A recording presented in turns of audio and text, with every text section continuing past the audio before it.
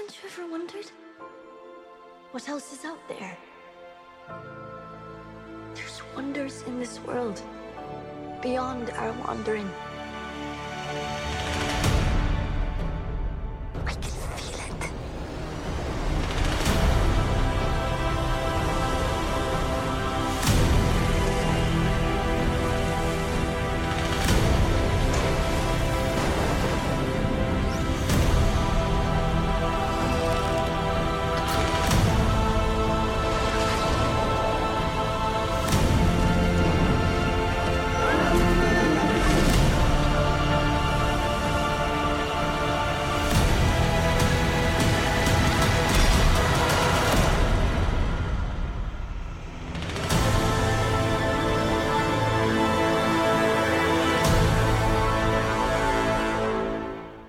Hello and welcome to the long-promised, long-hinted at, and finally assembled fan-critical podcast on Amazon's Lord of the Rings, Rings of Power.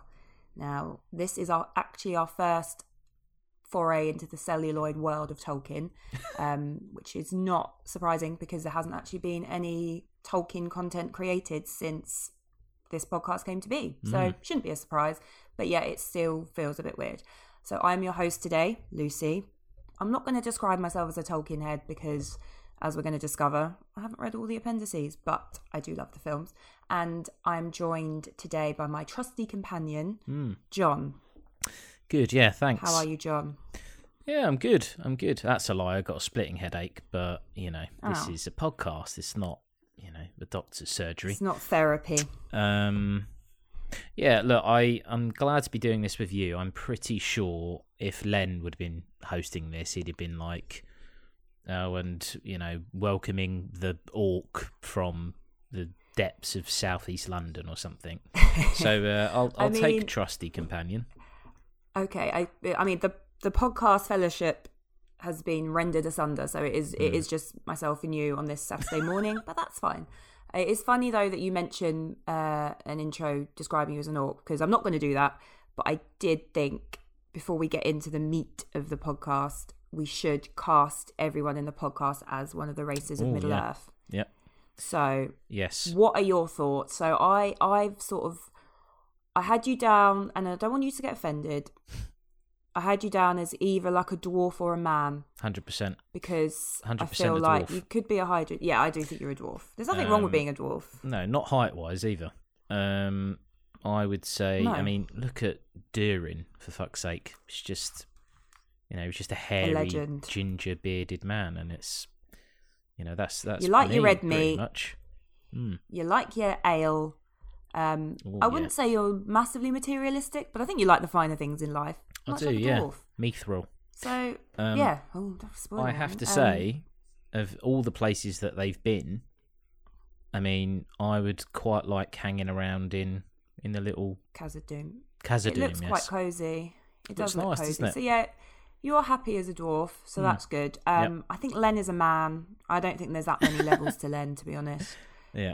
Probably easily corruptible, but will attempt to do the right thing. There was one character that I thought was a bit like Len, and it was the guy that was just randomly trying to chat up Isildur's sister or whatever it was. Oh, yeah, I know who you mean. I think, is his name Kevin or something like that? I know it's something not really Kevin. shit, yeah. That's Len. We've passed Len. I think Gaz, I don't know, he'd probably get offended by this for some reason because he is becoming irrationally offended by comparisons to elves, but I get elf vibes from Gaz. Oh, he's a half-foot, come on. No, I don't think he's a half-foot at all. I think he's an elf. I just He's can messy see with hair. a bow and arrow. He's quite nimble of foot. He's quite fleet-footed. He speaks quite slowly. I When he think if he explains turned things, up as an elf, I'd be like, oh, fucking hell, like, where are the other ones? Are they on holiday? I think or... he gives... I mean, in this, they're not that tall. They're not like in Lord of the Rings. They're quite... Yeah, they're a bit rubbish, You yeah, know, fair enough. I mean, Celebrimbor looks like a bank manager. Like, they don't have that elongated look.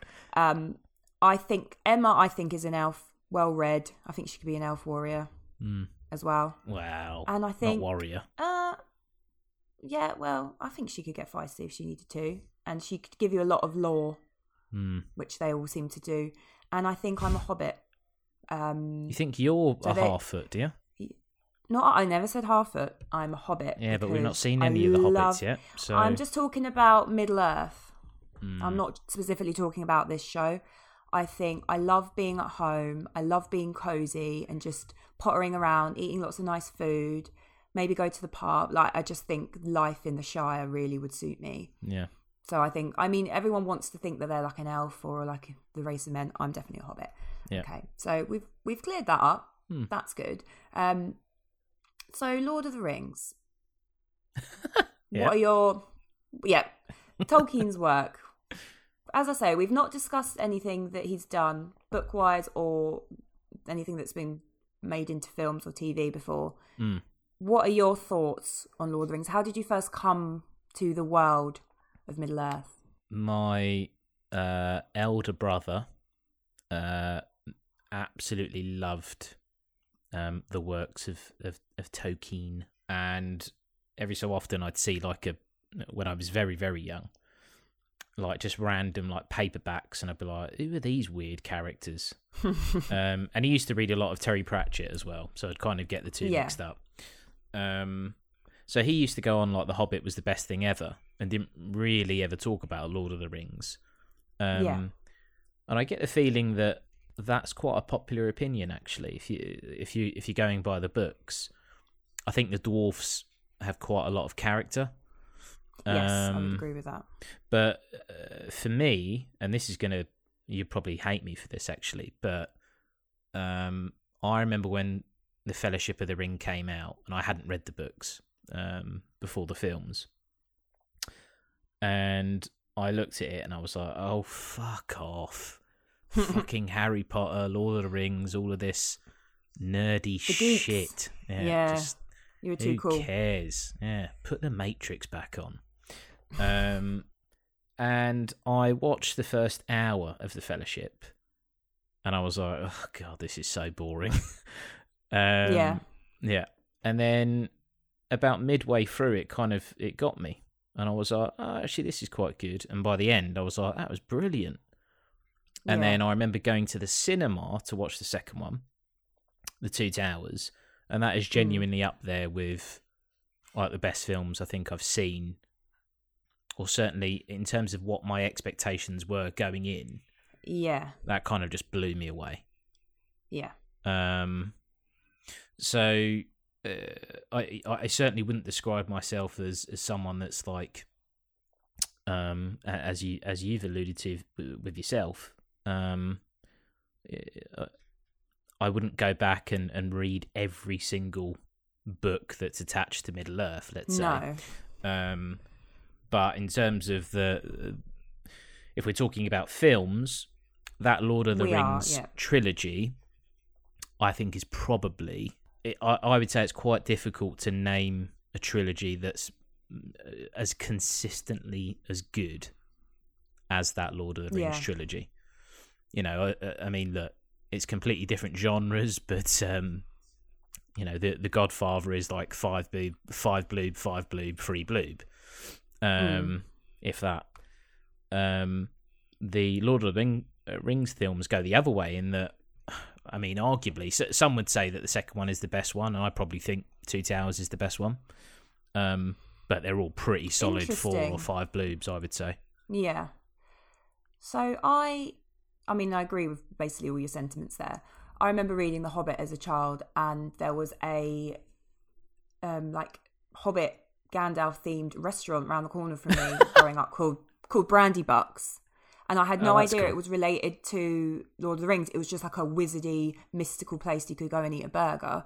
And then the films came out, and I remember seeing The Fellowship of the Ring in the cinema. And at first, I had the feeling at the end, I was like, they're not at Mordor. They're not even there yet. Like, that's taken 3 hours. So I was a bit like, what? And then watched it again, I think, with my family, and sort of realised just how good it is. And it became like a very important film to me. It's probably one of my favourite films, I think, Fellowship. Yeah. That one means the most to me out of all of them. But I do remember me and Charlie, friend of the pod, we used to queue on the day that those films were released to be the first ones to go in the cinema. Bear in it's not like there was massive demand, like you'll never get a ticket if you don't leave school early to go and queue. Proper fucking geeks. Yeah. And I do remember, like you say, like Fellowship built up a lot of anticipation, and then seeing the Two Towers, I think at the time I was like, yeah, this is it. This is the best one. But I look back now and I think Fellowship is my favourite, and I think it's very special. And yeah, I don't really see... You can watch it back and, some of the CGI hasn't held up too well. Some of the dialogue, especially in the third one, it gets a bit wisecracky. But I honestly don't care. None of that bothers me. And I think they're perfect and they're timeless. And it's one of those rare occasions in film where it's like lightning strikes and it's just somehow it all works perfectly well. And it's quite a massive legacy that it's left. And I won't touch on it for too long, but I thought The Hobbit was really disappointing, the films. You didn't need 3 films. It was an obvious money grab. But the one good thing about it, which will lead on to this show, is that it kind of put a buffer zone between Peter Jackson and the content, Lord of the Rings films, because at first you would think it has to be Peter Jackson. If anything is ever filmed by Tolkien, it has to be Peter Jackson. And that's kind of removed that need for me, because I don't think it was very good. But yeah, so that's how we both feel going into watching this show. What were your thoughts when you were anticipating it? What are your expectations? So when it was first announced, must have been like 2 years ago, something like that, maybe. Yeah. I think we were talking about it on this pod, and we were kind of like, well, Amazon, it's going to have a ridiculous amount of money thrown at it, so correct, it should be pretty good. I mean, and we'll get on to kind of the money behind the show, because in some ways it's arguably it's quite disgusting, to be honest. It is. It's obscene. But look, I mean, it's Amazon. They can do what they want, right?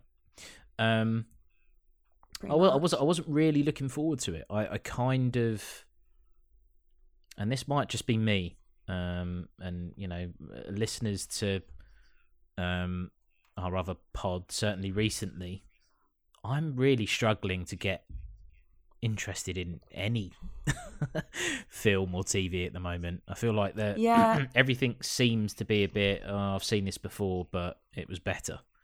And I know what you mean. I was not sure that we even really needed a Lord of the Rings TV series, and I was even more annoyed that it clashed with House of the Dragon, because okay, they're very different in terms of their overall themes, but it is still just mythical, very very similar in terms of like look and stuff. Well, I mean, one inspired the others, even if the way it inspired us was to sort of divert from the tropes that are in Lord of the Rings. Yeah. Game of Thrones and that whole universe is sort of definitely directly inspired by Middle Earth. 100%. So I kind of was a bit like, I'll give it a go. I'll watch it. When I saw some of the casting, I was like, fucking hell, what is Lenny Henry doing in this? They're taking the piss. But you give it a go. You give it a chance. But I wasn't massively excited, and it was certainly not one of those shows where I was like, right, okay, it's just come out, let's watch it immediately. So you've only just sort of recently caught up on it all, haven't you? I wasn't kind of anticipating it, let's say. I think it's just Lord of the Rings looms so large, but it almost sort of removed a burden of expectation from the show, because I was like, well, it won't be as good as Lord of the Rings film trilogy. Let's see what happens. Let's see how it works. I think the rise of Sauron, as I'm calling it, is quite an interesting, because we know so much about what happened after his rise to power, but seeing how he gets there, I think that's quite an interesting, because I think at first they were rumoured they were going to do a young Aragorn season. I was like, no, that's not shit. So this is a bit interesting. As I said, I sort of mentioned at the start of the podcast, I've read Lord of the Rings, read Hobbit. ages ago, years ago. So you're not going to be getting facts about the appendices. You're not going to be getting inconsistencies saying, well, actually, in appendix number 65 of the Silmarillion, it was the third age. You're not going to get that. So if you're thinking, oh, that's what I want from my podcast, and I think a lot of the criticism leveled at the show is because of its inconsistencies with the text. This isn't a podcast for you, so please don't send us abusive emails saying, why haven't you read the Silmarillion? Please do. We'll take anything. I mean, you can, but I'd rather you didn't. Don't say you're going to see us in hell for having not read it. Yeah. But let's move on. So how I thought we could deal with it, because obviously we're going to do the first 4 episodes because there are 8 in total. So I thought we'll cover the first 4. We can't go through the plot of each episode because that would just take too long. Definitely not doing it. So I thought we would just discuss each of the plot lines and how we felt about them. Were they good? Were they bad? What could improve? What we enjoyed? And as is tradition, I think Blueberry at first. So this first half, I am going to go first. Go for it. And it's weird because, John, when I'm not going to mention House of the Dragon while first we Amy there. Discuss this. Yeah, John. But what you said something in our last episode of House of the Dragon where you said you feel that you could give every episode 4, but still give the series as a whole 3. And I'm going to kind of reverse that a bit with this. I think the first half of this season, I'm going to give 3 blueberries. But I feel like it could pick up to the point where I would give the whole season 4. It's funny, my brother came around last night and we watched the 5th episode, which I'm not going to touch on in this, but I said like, oh, how are you enjoying the show? And he said, oh, I'm really enjoying it and I'm looking forward to seeing what's going to happen next. But I don't think it's very good. I was like, I kind of agree with you in a weird way. Like, I'm really actually quite enjoying it is slow. It's quite a glacial pace that it goes at.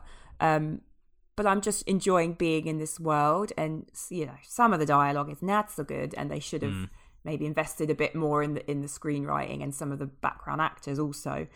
But there's something about it that is just sort of quite transporting. I'm just like, I just like watching it, and I don't even notice how long the episodes are.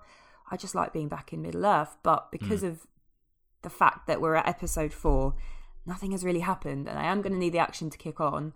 I would give the season as a whole so far 3 blueberries, but there's a lot of room to improve, and I think it. I hope it does, and I think it can. Yeah, no, that makes a lot of sense. I think I'm going to surprise you a little bit here, actually, because 0 blue. Yeah, imagine. A lot of what you've said, and I'm going to caveat this by saying that this is extremely difficult to score. It is, yeah. Because it's... Again, I'm not going to constantly reference old, 90s TV shows, but when you grow up on, fucking Quantum Leap and shit like that, which has just had a reboot, by the way, so go and watch that. But it doesn't have Scott Bakula, though, in it. No. So don't watch it. No. And not Ziggy either, because he's dead, isn't he? So rest in peace. I'm not digging out Ziggy on the Lord of the Rings pod. The look of this show is just outrageous. There are literally scenes where I just pause and I'm like, this is not even CGI. It's real. Oh, yeah. It's an actual massive set. Jaw-dropping, some of it. It's phenomenal. It looks better than most films. In fact, it probably looks better than all films. Yeah, it's just stunning, just so good. And some of these shots, especially in the first episode, they're just like throwaway shots of an explosion of light and the boats on the Sea of the Elves going to the Valar, and it's like, how much does that cost for just a shot? It's incredible. Yeah, I mean, the whole show costs like $500 million or something. Which is outrageous. It shouldn't be allowed. But at least it looks good for it. It does look good for it. Yeah. I get the feeling that it was just make the show that you want, and you've got an unlimited budget, and that's just how it just came to pass. episode 1 was quite slow, but Yes. again, most of the time I was kind of just blown away by the scope and scale of some of the set pieces. I actually prefer it to be a little dialogue heavy. I actually thought that the action set piece in the first episode was a bit too quick and kind of not. Didn't really need it. I wonder whether or not they added that at a later stage because they were so concerned about how like slow it was. Yeah. Yeah, I'd be interested to see, but I think it's kind of. It feels like it's going in the direction of a show that I would give a shit about. And if I think back to the Fellowship of the Ring, the film, and it was like, there are numerous cuts, but let's just say it's 3 hours. And that first hour is slow, really slow. So let's say that you'd expect the first 3 or so episodes to be relatively slow in a 10 episode season. If the middle part of this season is where it starts to create a little bit of this is where I see where it's going, and then the latter half of the season is a crossover of these stories leading up to a big crescendo, and then obviously a cliffhanger going into season 2, then I feel like this show could go in the direction of a 5 bloob. I wouldn't score it in that way, but I would much prefer to be. And again, look, I'm not going to talk about House of the Dragon because there's probably people on here that haven't seen it or aren't caught up. Yeah, that feels like a show that's not going anywhere, and the fact that they've covered or will have covered 10 years worth of story in 5 episodes. That concerns me massively. So I would score. I'll score the first 4 episodes a 4 bloob. I'm hopeful. I'm hopeful of where it's going. There was a moment in episode 4 where, and this is the one thing I will say, I'm seriously struggling to keep up with these characters' names if they're new characters. Yes, same. There are too many background characters, I think, that are just being stuffed in with no plot motivation, like no character development. And I'm like, I liked, for example, Elendil's daughter. I don't care about her. What is her name? She's got an apprenticeship. I don't care. Stop showing her because you're not actually. She's standing around looking worried. What does that mean? It's focus on the main characters or develop the ones on the periphery. You can't just put them in there like cardboard cutouts in the background, zoom in on their worried face and expect me to sort of care. Yeah. But I agree with you. I'm hopeful, and I think I've given it 3, which is maybe a bit harsh, but it is a 3 based on sort of actually really enjoying watching it and looking forward to what's going to happen. They've laid the groundwork. There's so many sort of mysteries that you're like, where is this going? And if it goes where either you might think it goes or somewhere else that's unexpected and it works, I think it could be really, really good. It does have to get on there, though. It has to kick on, I think. I approached it originally thinking, Rings of Power, they're making a forge. Okay, cool. So Sauron's going to appear at some point and he's going to persuade them to make the rings. And I'm like, that's not going to happen. That's not going to happen in this season, most likely. So I have to kind of let go of that and just say, well, it's called the Rings of Power and it's about that over maybe 3 or 4 seasons. So I think I just need to readjust my expectations. But yeah, that's a very good score from you. I'm a bit surprised. I don't know why. We haven't really shared how we felt about watching the show. Yeah, but look, I am as well. I kind of, I'm not massive on binging episodes. I do like to have time to think about what's happened in a singular episode before I move on to the next one. Yeah. But I did binge 2, 3, and 4 in a day. And as I say, I actually think it would work better being able to binge this because of how slow it is. I do think, like with Stranger Things, they had longer episodes as well. I think being able to build the momentum rather than going, oh yeah, new episode, then it's still quite slow. You're like, when are you going to actually kick on? So that's interesting that you did binge them. Yeah, I will say there are some story threads that I have absolutely no issue with sitting there and following and actually enjoying. I think going to the dwarves in episode 2 was key, because there's so much character. There's like the relationships there. Like it.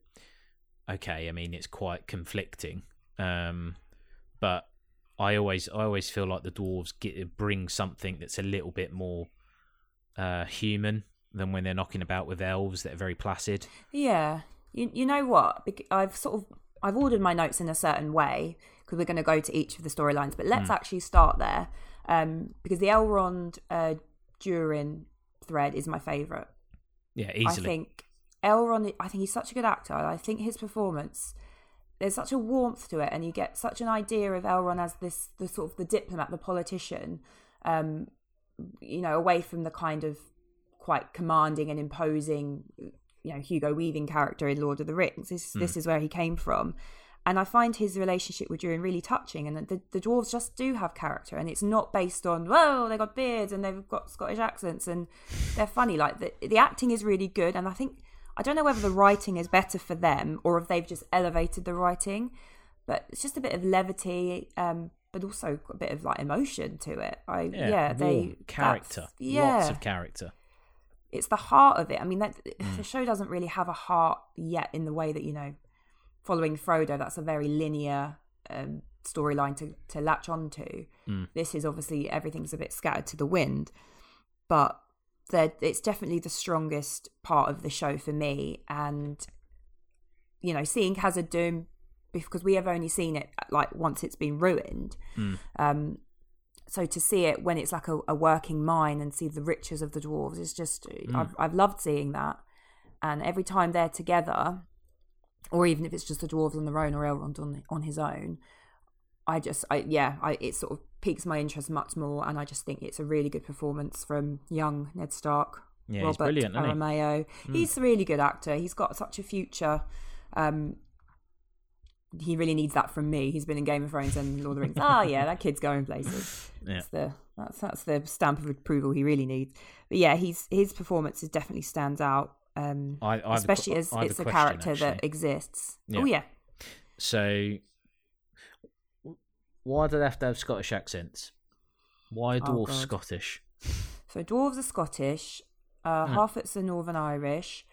Orcs are Cockney, always working class. The elves are from Eton, and then men are just, if they're poor, they're then from the north, men. Of course, just normal men. It is weird, but I think Gimli was Welsh, wasn't he? He had a Welsh accent. I don't know why. Yeah, you're Scottish. Right. Yeah. And some of it is a little annoying, bit. And some of the dialogue I have to put subtitles on because my bad ears. But what did you think? One of the scenes that really stuck out for me, I think it is episode 4, the Mithril scene. Now, that was very interesting to me, and I liked the way they played it because Mithril has such significance. We've seen it, just from the films, we've seen it. It sort of illuminates the Mines of Moria, the entrance. We've seen Bilbo and Frodo have got the mail made of Mithril. We can only assume that digging for Mithril is what awoke Durin's Bane, aka the Balrog, that also tries to take down Gandalf. So it has so much significance. And I like the way that they didn't hit you over the head with that. And it just allowed you to kind of wonder. And also the motivations of King of the Elves, Gil-galad, and how do you say his name? Celebriborn? It's such a hard word. The little bank manager, Smith. Their motivations in sending Elrond now seem called into question. But yeah, I really like that scene. Yeah, and look, I certainly couldn't recall where Mithril had come from in my mind. I couldn't remember.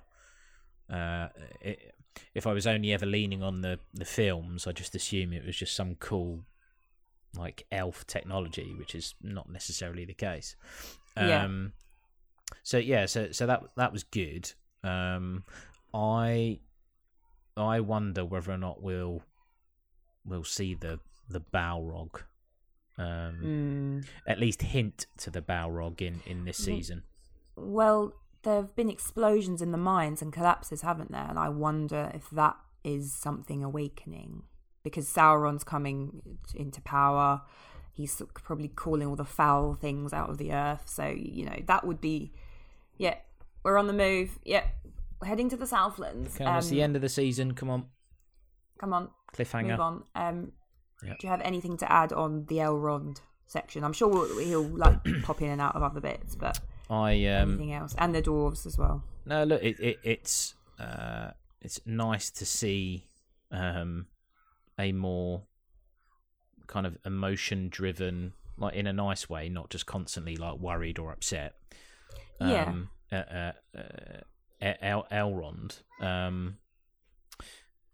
That's not to dig out Hugo Weaving. He's playing a very different character where the world's about to fucking explode. So it's like, okay, I understand why he's stressed out. Definitely. So it's quite.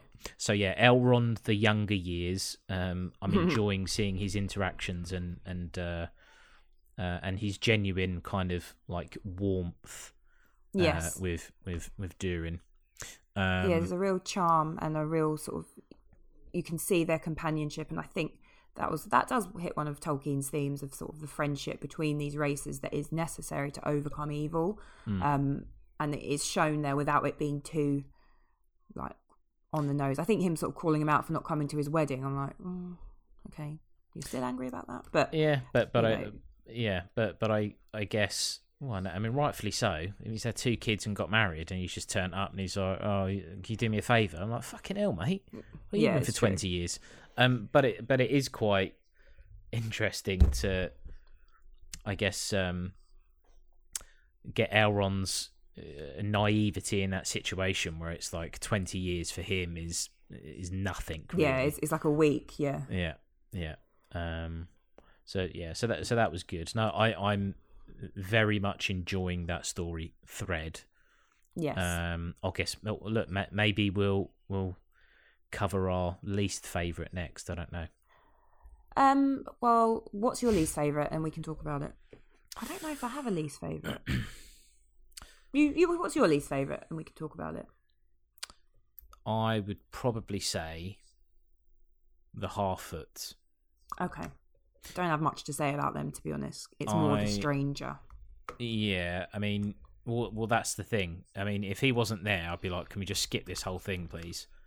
But this obsession with figuring out who he is, and I've seen like differing opinions of.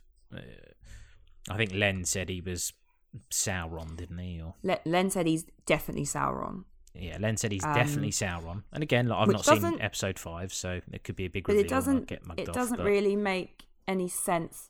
I mean, as I've said, I haven't read the appendices, but I have done a bit of research because, I'm not a hack. And Sauron returns after the war, after Morgoth is vanquished. He does return to Middle-earth in a pleasing guise to sort of seduce the elves into making the rings. This guy doesn't look very seductive to me, so I think he's more likely to be a wizard. Probably not Gandalf, but be interesting if he was Saruman. That would be good, wouldn't it? It would be interesting because obviously Saruman is only bad towards the end of the start of Lord of the Rings, but the Third Age. He's a wizard. He's a white wizard. He's wise and he's good, and he's around all the trees and the wildlife. He's a good guy. But it could be that because Gandalf is sent to Earth, he's like the same sort of race as Sauron. Actually, he's sent to Earth when Sauron returns and rises as a protector. So I wonder if this is basically a different sort of wizard that's the same as happened. Sauron's rising. Get thee to the Earth in a comment. But yeah, I mean, I don't mind the Harfoots. I actually think Nori, played by Markella Kavanagh, I think she's quite a strong presence. She's quite engaging. They are a bit twee, but I don't hate it. It's just without It's all the strangey, shit as in you their say. hair and stuff. It's like Yeah, the hair comb your accessories hair. are a bit. It's kind of like a high school performance of Midsummer Night's Dream. It's a bit like Yeah, you it's have to too have grapes much. in your hair. Yeah. Yeah, it's not. It is probably the weakest, but we do have that mystery of the stranger, which keeps you interested. Although I'm interested in who it is, but I don't care at the same time. I'm not. There's other people whose identities I'm actually more interested in. So let's move on. Unless you've got anything else to say about. No, look, I agree. I think Nori is doing the actress that's playing her is doing a decent job. Yeah. Again, I mean, Lenny Henry's there. I mean, it's. I don't mind Lenny. I think he's alright. I think he's doing all right. I think he's doing all right, but it's just. It doesn't as stick with out like anything, oh. Well, I mean, He's one of the better actors in it. I think some of the he's acting's not great. He's doing all right, but as with anything, it's like when fucking. I mean, what's their obsession with casting old like 70s, 80s British comedians in this? Like Billy Connolly's in The Hobbit. Like, it's just what's going on here? Scottish, just leave him alone. Fucking hell! Like, who else? Who else is going to turn up in the next season? Bobby Davro, or he's probably dead, to be honest. Who knows? But Roy Chubby Brown. He's actually Sauron. Imagine that. Yes, that would make a lot of I sense. don't know any of his catchphrases because obviously I don't watch that kind of comedy. There's definitely otherwise some I'd say it. Americans sitting here going, who the hell is Roy Chubby Brown? He was a very offensive comic. So, yeah, I don't think he'll be turning up. Let's move on from Roy Chubby Brown and his half-foot gang of men onto one of... So I'm going to talk about Galadriel, who is the centre of this. And actually... probably her storyline I have the most problems with, even though I'm enjoying it. I think because obviously Galadriel encompasses the Numenor storyline as well. What did you think of the opening with the boats and her being bullied and her brother saying some nonsense about water? I kind of just, but because it's so early, I was kind of just sitting there going, well, why is this going to matter? And then obviously they tie it into the very end of episode 1. I didn't think much of it. I know some people have some problems with how like the attitude, I guess, of the kids. Like it's not very much in keeping with elven traits, I guess. Yeah. I didn't think much of it. I kind of just skirted over that bit, to be honest. I'm assuming you had a massive issue with it. No, I didn't really. Not with that. I think Morvid Clark is doing a good job with Galadriel. I would like to see the character have different levels than sort of whispered rage. You know, one of my friends is all like a Tolkien head and has read all the appendices, and he was like, by this point, the point of in the show, she'd know how to handle herself. Like she wouldn't be so kind of hot-headed, and we just her one motivation is obviously kill Sauron, but I would just like to see a bit more, just a bit more like light and shade from her character. But I do think she looks very elvish. She's quite striking, and I do think she's doing a good job. Yeah. So my problem's not really with her. It's more like I think Numenor is quite breathtaking. Unbelievable, isn't it? But again, this is what I'm talking about. Like they built the harbour. Oh god, they really built it. Yeah, so good. It's stunning, and what I love is that you can really see the similarities between like Minas Tirith and Gondor, because Elendil and Isildur are the founders of Gondor, so you can see that representation. And I have to say, when we saw Elendil, and you hear the words Elendil, Isildur, here's Narsil, and it's just like fucking hell. This is them. These are the guys. And good to see that Isildur's just always been a little dweeb. Although, is that fair? Because really and truly, like he did cut the hand from Sauron's ring. I thought he was pretty impressive. Ring. Like when he saves his mate from flying out off the boat, doesn't he? Yeah, he's just a bit like. I don't know, but he's a kid, so we'll let him go. Something's calling to him, and it's like from the west. It's Gondor. Yes. So it's Well, good to see them. His dad is very well cast. Like, Yeah, he's given me a lot of authority, but tenderness. a man's man. Elendil. Yeah, but without having to be raising his voice and too gruff. Oh yeah. No, a lady's sorry, the modern man's man. Yeah, he's not getting pissed and like attacking people. No. Yeah. He's very noble. He's like the model of nobility. What did you think of Queen Miriel? I think the costuming is to die for. Yeah, I don't know what to make of her yet, to be honest. I'd be interested to see, and obviously you have seen episode 5. I'd be interested to see where that goes. But her at the moment, I don't know. I don't know what to make of her. I don't know. I don't know how long she's going to be in it, to be honest. Like, yeah, she's just scared because the coming of the elf foretells the ruin of Numenor. That's the prophecy, and the Great Wave. But it seems like by the end of episode 4, she has rallied and she is on the side of Galadriel. But something my brother sort of pointed out last night. How does Galadriel's like Sauron's still out there? But how she doesn't actually know what's happening in the Southlands, does she really? No. So she's like, let's all go there. It's like, you don't actually know what you're going to find when you get to Middle-earth, which I find a bit weird. No, but I guess that's the only kind of lead that she's got at this point. So, and they've painted her as being like obsessive, somewhat kind of reckless, I guess. Yeah, she definitely is. Yeah, which is fine. Like, if you're going to be, I mean, she arguably the lead of the show.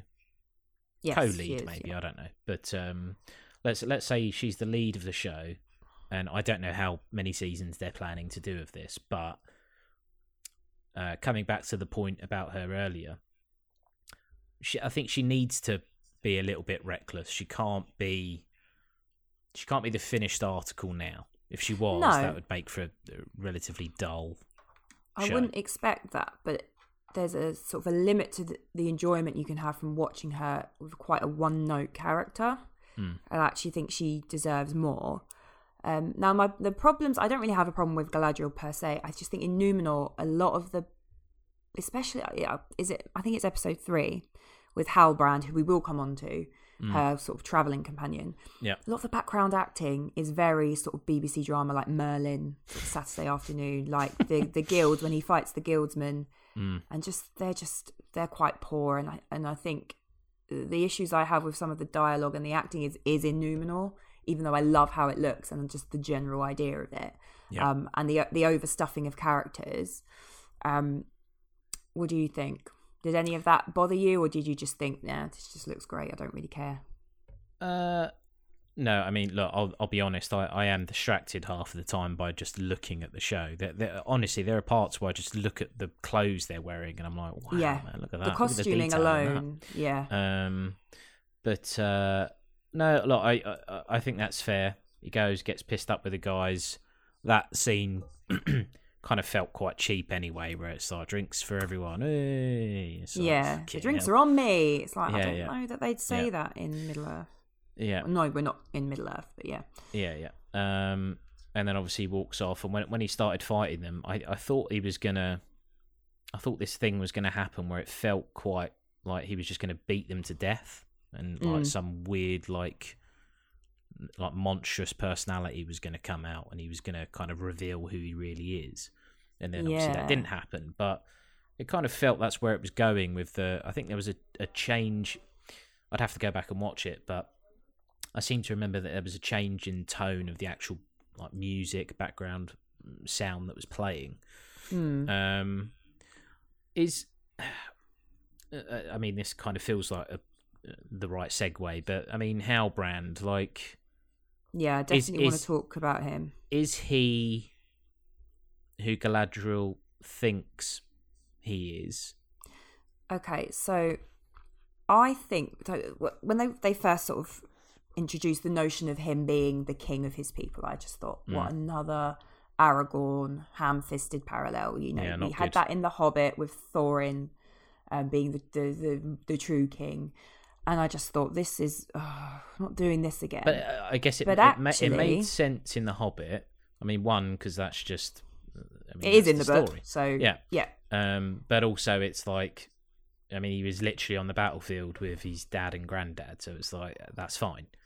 But this kind of rogue wanderer that's running away from his destiny. I think that I'm paraphrasing a little bit, but that's kind of what Galadriel said. Yeah, it's like Dire Aragorn. That's what they're calling him online. However, having done a little bit of the old internet sleuthing, I came across a theory which, I mean, some people think he's Sauron, which I don't subscribe to that theory at all. Do you?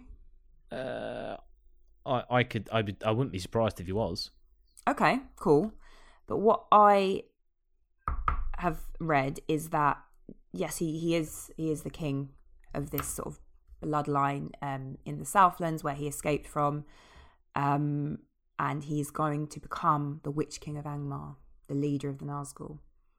So she will help him regain his throne, and then his people will fall to Sauron, and he will become corrupted by the power of the ring that he's given, and he will end up being that guy on that dragon. What do you think?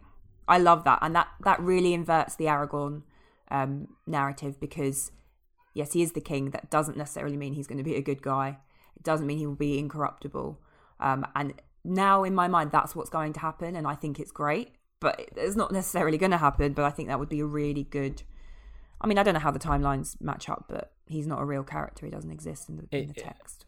Yeah, I mean, it would certainly kind of add weight to, if we think about the scenes of Galadriel turning down the ring.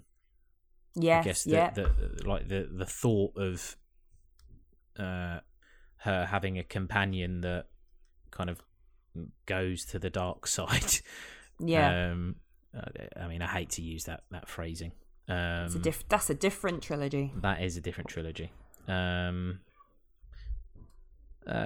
Depending on how good their relationship is, the journey that they go on, if that was to happen in like a 3-season arc, I think that'd be quite cool. Yeah. So I like it. I don't like the idea that, I mean, if he is just an Aragorn ripoff, because he is. I mean, he's a completely new character written for the show. Yeah. Then that's just lazy, isn't it? It is lazy, and it's, we don't at this point. We don't need to see the men of the South united under a banner. Like, that's not really that interesting when we know what's to come with the war with Sauron. So yeah, that's something to keep in mind, and that's how I'm now watching the rest of the show, with the inclination that he's going to end up being, maybe even not the Witch King of Angmar, but he will be one of the ring wraiths. He will be given one of these rings as a king. Corrupted. Yeah, and I think that would be really, really interesting, because he's definitely being portrayed as a character that's not like, because I think Lord of the Rings is very black or white. That you have Boromir who gets tempted, but it's good at versus evil. There's not really any grey shade, so it'd be good to have a character that you actually do see become corrupted. Yeah, and look, I mean, the the whole point of these, I mean, the show is called The Rings of Power. So to eventually get to a point where you see how corrupted all of these men and elves and dwarves or whatever, how corrupted they get, would make a lot of sense. And it would be enjoyable. It will land better if it's characters that you've learned to love over, seasons. Yeah. So I really actually do hope that's the direction it's going, or in some way he becomes corrupted by Sauron. It doesn't need to become the Witch King, but that would be very interesting. Anything further to add on Galadriel and Numenor? No. I mean, I was going to say that I think she looks incredible. Yeah. But I don't want it to come across as... No, but she does. She glows. I think the hair's really working. I love the armour, giving Joan of Arc vibes. Yeah. I do like her. There's a lot of backlash against her because, I don't know, it's like she doesn't look like an elf. It's like, what? Yes, she does. She's got very elven features, in my opinion. I do think we need to take the character up a notch and just see. And I don't mean like give her a love interest. Like I would hate that, but just. Well, I'd there like was him. that bit with Halbrand, wasn't there? Where it was like, I know that was Seems Paul. That bit.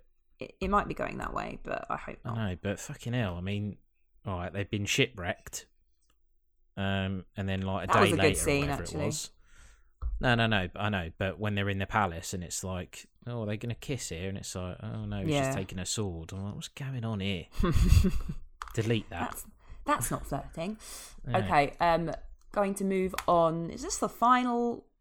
Yeah, I think this is the final plot, and it kind of goes in quite nicely to the idea of Halbrand. Thea Walcott on the wing, like you say, and we're going to Tirahad, which is in the Southlands. We join a healer called Bronwyn and her daft son Theo, and a very dashing elf fucking annoying, called isn't he? Arondir. Yeah, but in the way that teenage boys are, no offense to teenage boys, but I get it. I think he's a bit hapless, and like if he was really brave and valiant, I would not believe it. No, that's fair.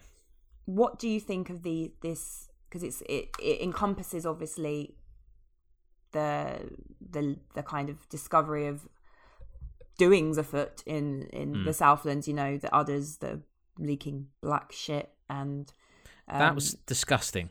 Mm-hmm. So I have to say, write that down. That's disgusting. I mean, when he's milking the cow and it's black goo that's coming out, that is fucking horrible. I don't know whose idea that was, but I guess well done. But I was not happy with that. You know, I'm not having any milk from that cow. That's all I'm saying. You might as well just kill it, honestly. Lactose intolerant from now on, because that's fucking rancid. oil that's coming out of it. What's the name of the elf? Arondir. Arondir. Mm-hmm. He's pretty good, isn't he? He's. I like him. I tell you what I like about him. And in some ways, it's kind of like, how fucking good is Legolas? Why is he like invincible? Oh yeah. I quite like the fact that he's vulnerable. Yeah. Because he investigates the fact that the villagers are sort of being ransacked or just disappearing. There's this foulness on the outskirts of the land, and he gets taken by orcs. And I was like, well, why can't he just fight them? It's like, well, actually, he's kind of just a watch elf. They've been posted there in this land because the people there were loyal to Morgoth. So they've been posted for 80 years. Doesn't seem that long, really. 79 years. Just to keep an eye out. They've been told to move on. Sauron's definitely gone. Don't worry about it. Just keep an eye out. So he's just like a watch elf. So, but yeah, he's got a very expressive face. I don't really buy the love story with Bronwyn. They don't dwell on that too much. No. I just think she looks cold. She's quite skimpily dressed, which I don't, nothing against that. It doesn't look like a balmy Mediterranean climate, but she's always got her arms out. Takes me out of the action. Humid. Looks cold. Yeah, I mean, every time Theo's on screen, I'm just like, oh, go away. Kill him. Yeah, in a way. Just talking about highlights, I guess. So, I mean, when Bronwyn walks into the little tavern, whatever it is, and slams down the orc's head on the... Very good. Cool. Yeah, that was How good. scary are the orcs? That orc was really scary. That was like a proper horror. That scene was a proper horror thing. Yeah. I thought the orc looked a bit weird. I know it was wearing a mask, wasn't it? But scary. It had really long fingers and nails, and it wasn't the sort of cheerful orcs of yesteryear.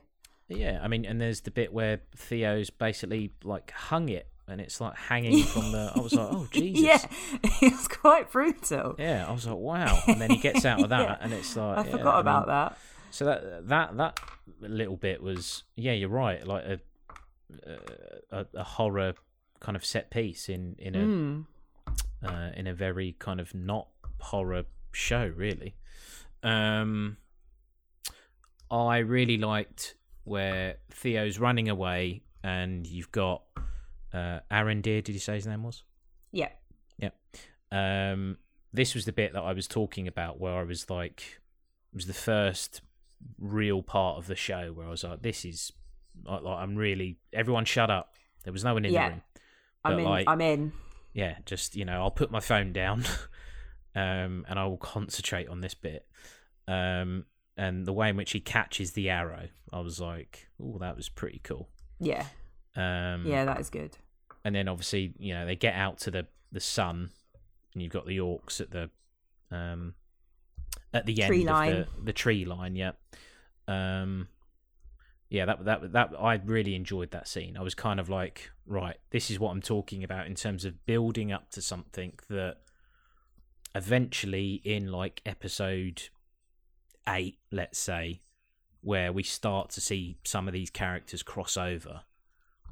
I really feel like it's going to build into something where even if the last episode is 5 Bloob, that to me would be a win for this series. Build up to something that means something. I think this show has 5 blueberries in it. I think it could pull it out, even if it's just because of amazing visuals or just caring about Elrond. I actually thought Arondir was going to die in that scene. I thought he was going to die, saving Theo. Yeah, because his mate died, didn't he? Yes. And to be honest, the way in which they slowed it down, the music changes, very Boromir vibes. I was very thinking Boromir was going to come to pass again. I think, it's interesting. Well, maybe that leads us on to a separate point before leaving this story. Does this show need to kind of kill one of these, like leading one of the characters that's leading these story threads in this season? I think, by the end they will have. No one really dies in Lord of the Rings, like as in Boromir dies, Theoden dies at the end, but you don't. It's not Game of Thrones. Like you're not going to get a lot of them dying. No. But it wouldn't surprise me if maybe Arondir died. I thought some of actually just sort of skipping back. Some of the action scenes when he is caught with his elves and the orcs are making them dig were a bit weird, a bit badly edited and jerky. They obviously don't want to show blood or too much blood, but then it just was a bit strange. I thought, they cut certain scenes really strangely, I thought, but it was still effective. Just a couple of points I want to make now about this. Actually, there's quite a lot in this scene. This strand, but won't dwell on it too long. The broken hilt of the sword that Theo finds, and it becomes a flaming sword when it comes into contact with his blood. That's cool. That's very interesting to me. Why does it do that, do you think? I have no idea. Is it just blood is like a sacrifice to bring it to power? Potentially it's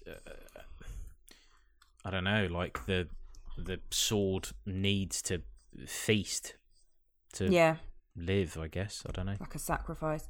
That's interesting. And what was even more interesting, actually, is Waldreg, the old innkeeper, has obviously had his own history with the blade. He shows him his arm.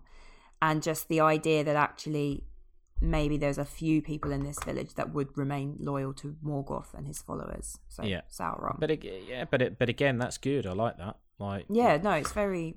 Yeah, more of that.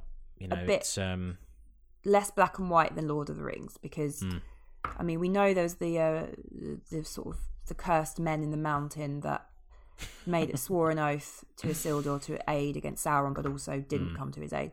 So we do know that men like are not perfect, but it was good to see it a bit more up close and to think, it's not going to be just a battle against the orcs. There's going to be people that want to. I mean, like normal townsfolk, as opposed to just these big armies that are, well trained and everything else. Warmongering. Yeah. And it's interesting, like the prejudice they have against elves, whereas they would follow Sauron. Yeah. Last point on this, we see Benjen Stark, Uncle Benjen, as a sort of disfigured elf named Adar, which is sort of the orc for father, I believe, or Elvish. Who do you think he is? Is he anyone, or is he just him? No and idea. He's just a character. Yeah. See, I'm like, who could that be? When it's like they're just them. But quite an interesting little introduction that there is this ruined elf wandering around with the orcs. A dark elf, if you will. Yes, he could be a dark elf. No idea.